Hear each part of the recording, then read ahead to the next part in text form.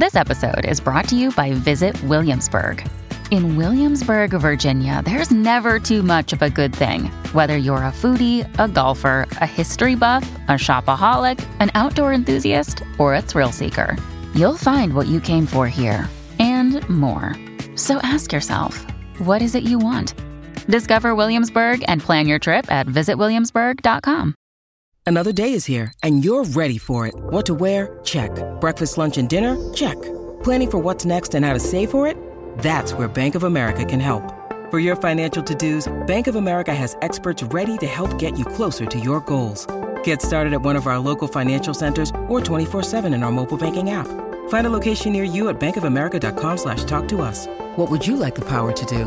Mobile banking requires downloading the app and is only available for select devices. Message and data rates may apply. Bank of America N.A., member FDIC. Hello, everybody. This is Marshall Poe. I'm the editor of the New Books Network. NBN listeners like to read books and buy them. So we thought we'd tell you that right now, our friends at Princeton University Press are having a remarkable site-wide sale. You can get 50% off books, including ebooks and audiobooks, with the code 50, F-I-F-T-Y, at checkout until May 31. You can save some real money on Princeton University Press books. I encourage you to go there and check it out. Welcome to the New Books Network. Hello, everyone, and welcome back to New Books in Literature, a channel on the New Books Network. I'm here today with author and professor Jessica Hendry Nelson to talk about her forthcoming book, or just out now, right? September 1st. Just out September 1st. That's September 2023. It's called Joy Rides Through the Tunnel of Grief, out with the University of Georgia Press. Hi, and welcome to the program. Thank you so much. I'm happy to be here. It is so good to talk to you. Where are you today? I am in Richmond, Virginia. Specifically, I am in my guest room / baby room / office. Excellent. Right, because as well as being a working writer, you're also a professor at Virginia Commonwealth. That's right, VCU, in their MFA program. So we have a Master of Fine Arts in Creative Writing. So I teach in that program, and I teach some undergrads too, but primarily in the MFA program here. Okay, great. And I saw something about Nebraska Omaha as well. Yes. So I've been for about 10 years now. I have been teaching in the low residency MFA program at the University of Nebraska in Omaha. And I love that program. We go twice a year for 10 days for residencies. And then, students work with a mentor one-on-one, through the semester. So it's a beautiful program.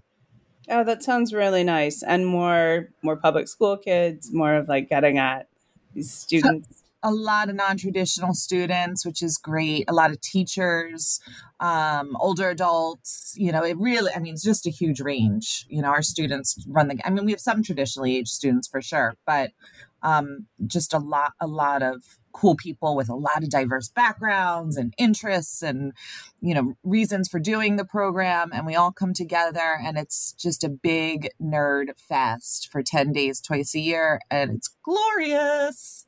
God, it sounds glorious. It's glorious. Wonderful. So I was thinking about this, and we'll get to the book in a minute, but if you don't mind, I'd like to start with kind of the professor stuff.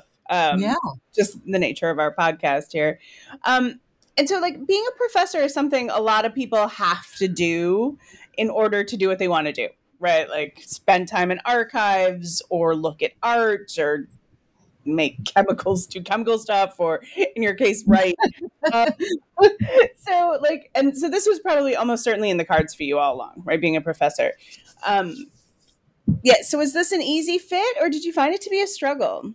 I love that question. I'm so happy to answer it. No, I just love teaching. I think that, there was, first of all, it's not easy. These jobs are few and far between, and, every year it gets even harder. And so I'm always sort of advising my students, my grad students in particular, to think about a plan B, because these jobs they're just so hard to come by. But it's good work if you can get it. For me, it was just the most, it's the most generative, beautiful experience. I pinch myself every day. I mean, I can't believe that my job is to get up and go talk to other interested writers and readers for a living. That's amazing to me. What could be better than that? So it was terrifying at first, my first years of teaching. I've been teaching in higher ed since I was 24, I think. Yeah. So I was so young, I was about the same age as my students and had no idea what I was doing. And, just absolutely terrified and remained terrified for the next 5 or so years. And then at some point, I kind of figured it out a little bit and I just got really vested and interested in pedagogy and so it's a big part of, I recently did my 3rd-year review, which is the midway, academics, you guys all know. So, writing that dossier and having to communicate the intersections of my creative work and my teaching work, and even my service was such, I dreaded doing it, of course, but it really was clarifying for me, to just see all the ways that my creative work and my teaching intersect. So I wrote, I collaborated on a textbook, Advanced Creative Nonfiction, with a colleague of mine, Sean Prentice. And that was another, edifying experience for me to take all of, the craft that I had been developing, cobbling together, figuring out over the years, and then, codify it in this book it was extremely difficult and extremely rewarding. So for me, it's a beautiful natural fit. I love teaching. I feel very fortunate to be able to do it. Yeah, I get that. And I think there are people for whom it never stops being a struggle. And I'm sorry, it can be really beautiful.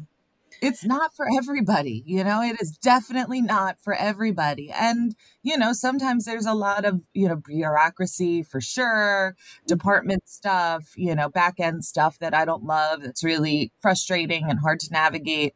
The students can be frustrating and hard to navigate, but, for the most part, they're just curious, voracious, wonderful humans who I just feel really lucky to get to spend time with. Right on.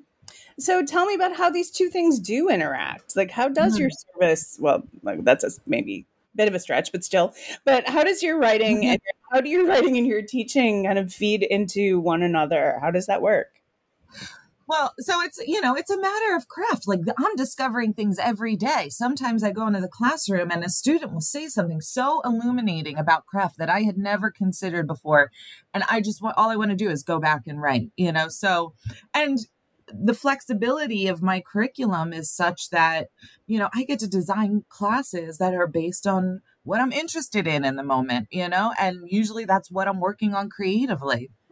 So I'll give you an example. So recently I designed a class called Forms of Joy in Creative Nonfiction because I was, I was vested in writing these essays about wonder and awe and, how to get that on a page, on the page in a way that's just as interesting as grief or trauma or, other kinds of experiences. And I believe that. I believe that, joy on the page can be really as varied and interesting and as other kinds of experiences. So, and it was, in the middle of the pandemic, I think my students were really needing, a way to find and locate joy. And so this class became a natural extension of the work that I was doing creatively. In any case, so we were doing all of these attention harnessing practices, and we were taking, How to Do Nothing, the Jenny Odell book. So Jenny Odell writes this, it's a beautiful book. She's an artist and a professor at Stanford and is really making a call for our leisure time, which is, I think a call that a lot of people are making these days, but she does it in a really well-researched way. And so we read that book. That was our textbook. And we read books like, The Book of Delights by Ross Gay and, books that are really interested in finding small moments of beauty. And that was, it was their practice, it was their class, but I was just as much invested in figuring what it was all about as they were. So there's just, it's a selfish, in some ways it's a selfish practice to design these classes around my own interests. But I think if you're doing that, you're going to be just as excited as the students are. And they feel that energy. Yeah, that is probably the key, right? Is to actually love what you're teaching. Then it becomes so much better. I'm glad you brought up joy, because it's something that I kind of wanted to talk about today. And it's in the title, right? Joy rides. But I was thinking, like, joy rides aren't necessarily always joyful.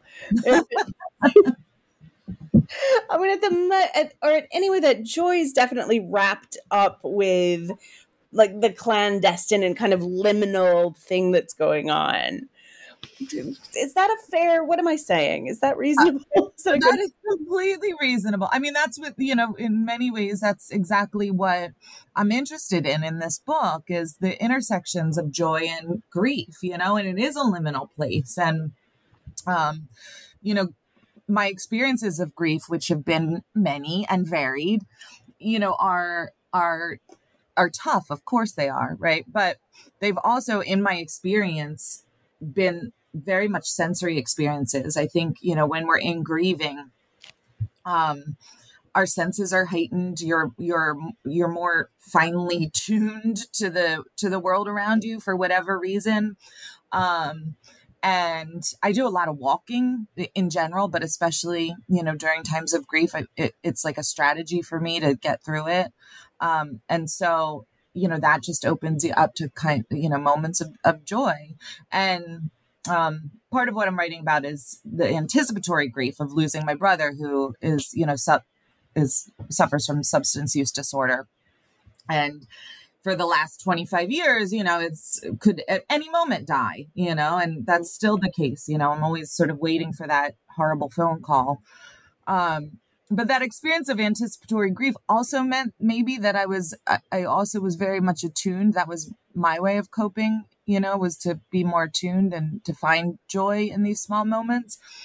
So, it's related to the sublime. It's, Stendhal syndrome. It's experiences that incorporate both emotions. That's my experience of joy is it's not one thing, it's contradictory things that coexist, and you got to hold them in the same breath, which is what good writing does, what good art does, right? You just have to accept those contradictory truths. Sure. There's so much joy running through this book, like little moments of your essays. And the feeling, despite some really tough things to read, I still found myself smiling. I would find myself smiling while I was reading. And I'm so glad to hear that. Yeah. The other time I lost myself a lot was reading about your relationship with your friend Jessie. Which is just delightful. And it caught me, and I would find that I wasn't reading anymore. I was just staring off into the middle distance, thinking about my best girlfriends and that love, right? And it seems excessive to say it's the most formative relationship. Like, how do you say that? But it's so important to think about our girlfriends.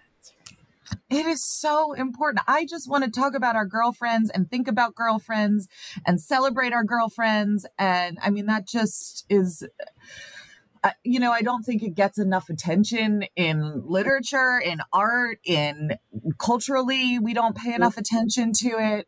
Part of the research I did for this book was looking at the history of friendships between women and why and how those have shifted over the years. And the value that culture places on them. I don't think it's excessive to say it's one of the most formative relationships of my life. I mean, she has been my companion since the age of 7, my closest companion, and the one who, is there through all of it. Right. And who can just show up and, you've just gotten divorced and you can't pick yourself up off the floor, and we'll just sit there and sit Shiva with you. She just is that person. And if you're very lucky, we have a person like that in our lives, I think. And so I was, that was one of my goals in this book, was to try to write that friendship in a way that felt vital to other people. Because it's not just, grief experience after grief experience. We have these other, relationships that are just sustaining. And that relationship with her is sustaining. We're very lucky, to have each other. It's so funny because it's so easy, but it also requires as much work as any other relationship. And oh my God, yeah.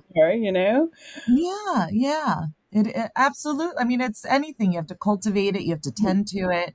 We live, 5 hours apart now.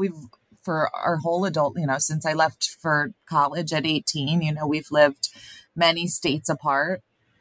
And we tend to this thing, because it is important. I've had many friendships that just, over the years, as we move around and grow and change, that just kind of evaporate, but not this one, and right. Yeah, it's special. Yeah. And there's a lot of love in this book.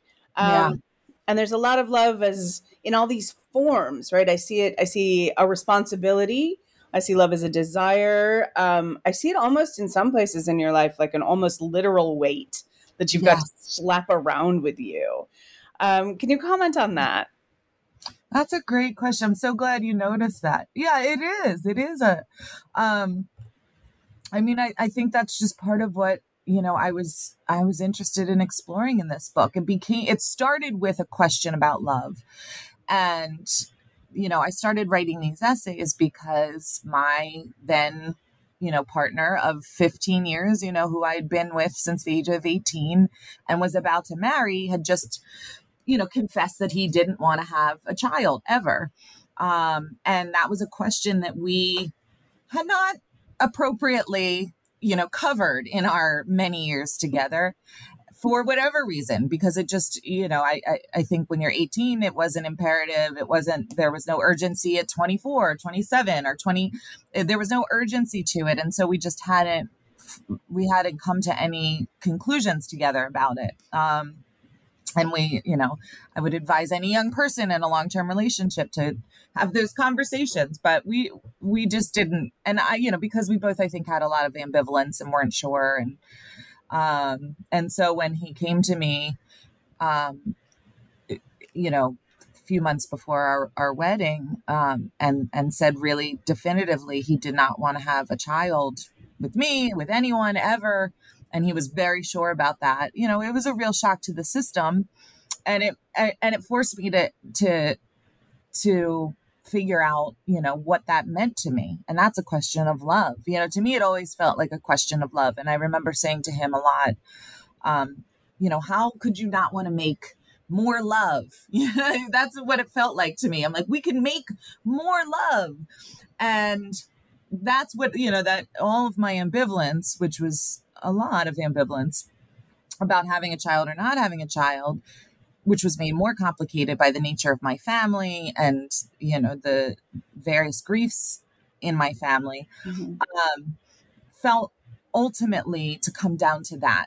And I didn't want to live this one life, without the opportunity for this other kind of love, that I had heard about so much about. So it started with questions of love. So, that's how the book evolved. And it's really asking that as its central questions. Could I make a life out of art? Could my creative imperative be satisfied by art making in lieu of human making? Would that be a kind of generative, would that be a romance that would satisfy that urgency to make things? And so that's sort of suffused. That's the thread that I think, drove this book, was questions of love. And so, and the way that they, manifest, good, bad, ugly, in all the relationships in in my life, but in life. This book is memoir, of course, but I think my approach to creative nonfiction and memoir is always, it's not, it's about me in the sense that the content and the material, contains experiences of my life, but those experiences are really just, they're conduits to have these other conversations. One of the things that really resonated with me as well is like how much you see in your life, which made me think of mine and everyone else's, is how much of your life just happens, right? Yeah. And your part of living is just responding to the things that have happened to you, right? Like all of us in a lot of ways. Yeah. Yeah. So, and I'm wondering how much, I was meditating a lot on the idea of how much of this is about being a woman, and how much of being a woman really influences our options and kind of how we're going to respond. Yeah, I think, and like all of the questions in this book, I don't think I come to any answers necessarily. I don't have any answers to this, but I am really curious about the way that my womanhood impacts the way that I move through the world, which I know is influenced by my womanhood, both, biologically, physiologically, and culturally. That's just, of course, the way that I see and navigate the world. And so, as I'm trying to answer questions about like, do I want a child? Do I need to have a kid, to satisfy this life? Part of that is asking that question in the context of this particular womanhood and what that means about how I can handle these sorts of things, how I relate to certain things, how I relate to my friendships with women, for example, or my mother and my grandmother, who are really, have always been really influential in my life. And then culturally, just how, like how I was very afraid of motherhood as this institution, not as like the verb of mothering or having a child, but becoming a mother in a culture that really devalues and infantilizes and, just in any way possible, marginalize and make more difficult that experience. So, that I can't escape my womanhood, nor would I want to, but it's a question, that it's a way through which I want to understand, these other big questions about love and wonder and awe. And I don't know. I didn't come to any answers about it, but yeah. I mean, well, I don't know that there are right answers. And then, I mean, but there's the woman. You're this woman, but you also write about the women. Yeah. Do you want to talk a bit more about that? Yeah. So, I mean, the women. So capital W. The women. Capital W. That's right. And it's always felt like my women, I have a lot of women in my life, and it just, in my family, we've had a lot of ailing men and strong women. And, addiction is rampant in my family. It's just, in our case, it happens to be the men, my father, my uncles, my grandfather, my brother. And then, and then we have just some really powerful women. So the women in the book are my mother and her mother, my mom, who's now 92, and vital as ever, just really vibrant and alive, even though she just had a stroke. You would never know. She's amazing. But they played a really big influence in my life. So part of what I was looking at is the ways that their influence helped me learn how to move through grief. There are certain ways that I move through grief, and that's like my grief practices and my creative practices are really related in the sense that, I became a watcher. And that meant like watching the women, like by watching and observing their behavior. And I think this is true for any kid who has maybe some trauma in there. You learn to navigate it through being really observational. And I watched them as a way of figuring out, how safe I was at any given moment. And, I could it's like learning to play an instrument. You know, I learned to listen to their tone and their gesture by ear, and could figure out, you know, what was going on with my father, whether he was doing well, whether he had, you know, had relapsed, whether he was in jail, whether he was coming, you know, to disrupt our lives, whether we were safe for a while. That was how I learned to survive, as a survival mechanism. And their influence remained really powerful in my life, you know, for good and bad. I mean, there are some behaviors I learned from them that no longer serve me, you know, and needed to, or still need to learn how to move differently. But, you know, I was really interested in looking at this relationship and the way that these three generations, you know, coexist, mm-hmm. and what we inherit from our women. You know, I think we inherit a lot of, and particularly grief. You know, I think that we inherit the grief of our mothers and our grandmothers and our great grandmothers. And what does that mean? You know, what do we do with it? How do we, you know, make it something that isn't debilitating? How do we hold it? How do we honor it? Those sorts of questions. Mm-hmm. And so it seems the way you deal with this is by writing, which I guess is like just this question that I continue to have as I was reading through this. And when I read creative nonfiction and memoir, it's just, good Lord, why do you do this? It seems so hard.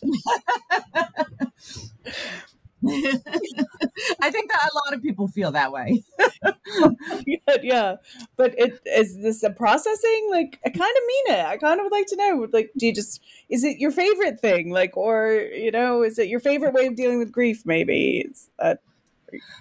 Yeah, that's a really good question.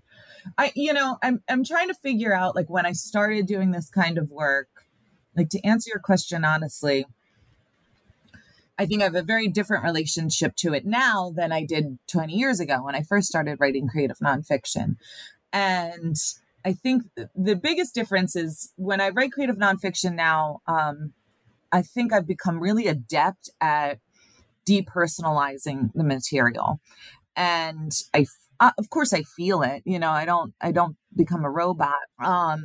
But it is like good therapy. It's a way of taking control of your story, of your narrative. And I think that's what therapy helps us do, is to in some ways, you know, better understand and navigate our own life stories. But it's also, you know, for me, it's just material now. It's just content, you know, and I happen to have and we all do. I mean, I don't think creative nonfiction is really that much different from fiction, from poetry, in the sense that we're using our lived experiences to make art, to ask questions, you know, and that's really what we all do. I think, you know, creative nonfiction is just more explicit about it. But, you know, when we're writing a novel about mother-daughter relationships, for example, I mean, that's all drawing from the same emotional landscape, you know, our own personal emotional landscape. So it's not that different. I mean, the biggest difference is having to navigate those real people in your life, right? And that's a relationship question, not a craft question. When I first started doing this work, it was more emotional. I wasn't, you know, I was very vested and wrapped up in, but I was really determined I saw this work as a kind of love story to really complicated people.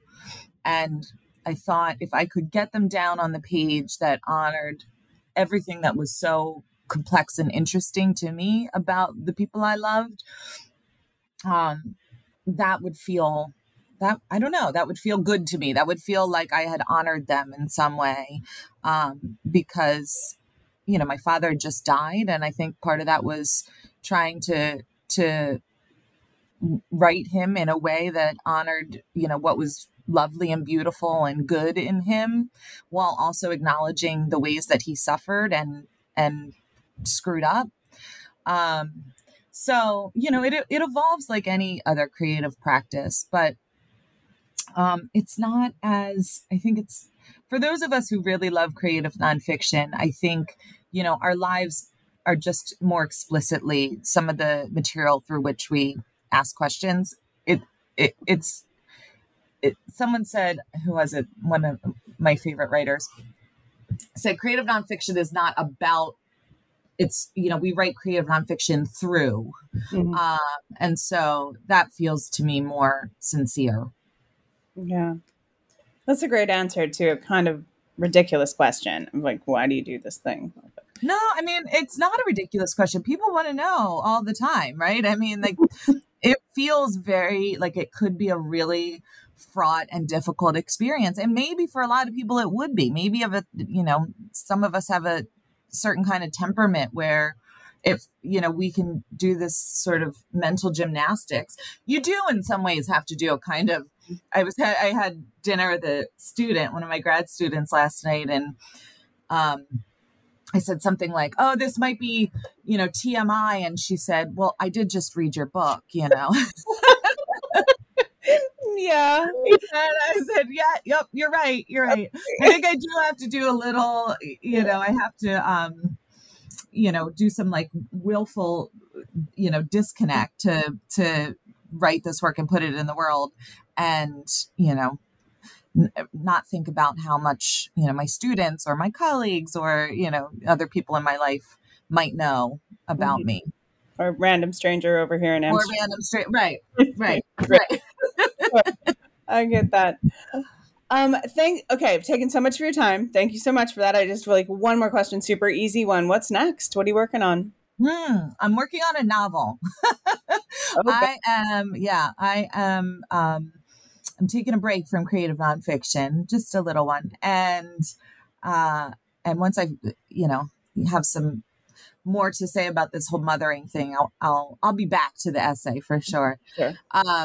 But I'm working on a novel right now. I'm having so much fun working on it. It takes place in Atlantic City during the early 2000s, about the time when Trump was in there mucking about and screwing everybody's lives up. So it's about two sisters, and they're living. I'm really interested in people who live in communities that are seasonal. So they live year round in Atlantic City, and it's about the people they live with and the communities they form and their complicated relationship and Trump. So Yikes. Speaking of complex, complex character that we all have to come to terms with. So it's a new venue or a different way to get at some of these themes that I see in this work and in your last collection, whose name is Only People Could Follow Directions. It's such a great title. And a lot of the same themes. Yeah, it is. And in some ways, I mean, I think we all chew the same bones our whole lives. So this is just a new way of chewing that bone, I think. Mm-hmm. And I'm having so much fun. Yeah, that must be really liberating to just be able to make it up. It is liberating in a lot of ways, but in some ways it can be what I love. One of the things I love about creative nonfiction is that it can be really creative because you have restrictions, so the minute those restrictions are gone, it can be paralyzing too. So learning to work in that new way and learning how to create restrictions for myself rather than just, the restriction of my true and lived experiences. That's how I'm figuring out how to write fiction, is to sort of set restrictions and guidelines for myself so I can push against them. All right. Wonderful. Thank you so much. All right. Sure, thank you. This conversation with Jessica Hendry Nelson has been about Joyrides Through the Tunnel of Grief. Out with the University of Georgia Press. On the website, you can find a link to bookshop so you can buy it. And please do. I promise you're going to feel and almost certainly want to give it immediately to all the women in your life. I found that same situation. All right. And once again, Jess, thank you very much. Thank you so much.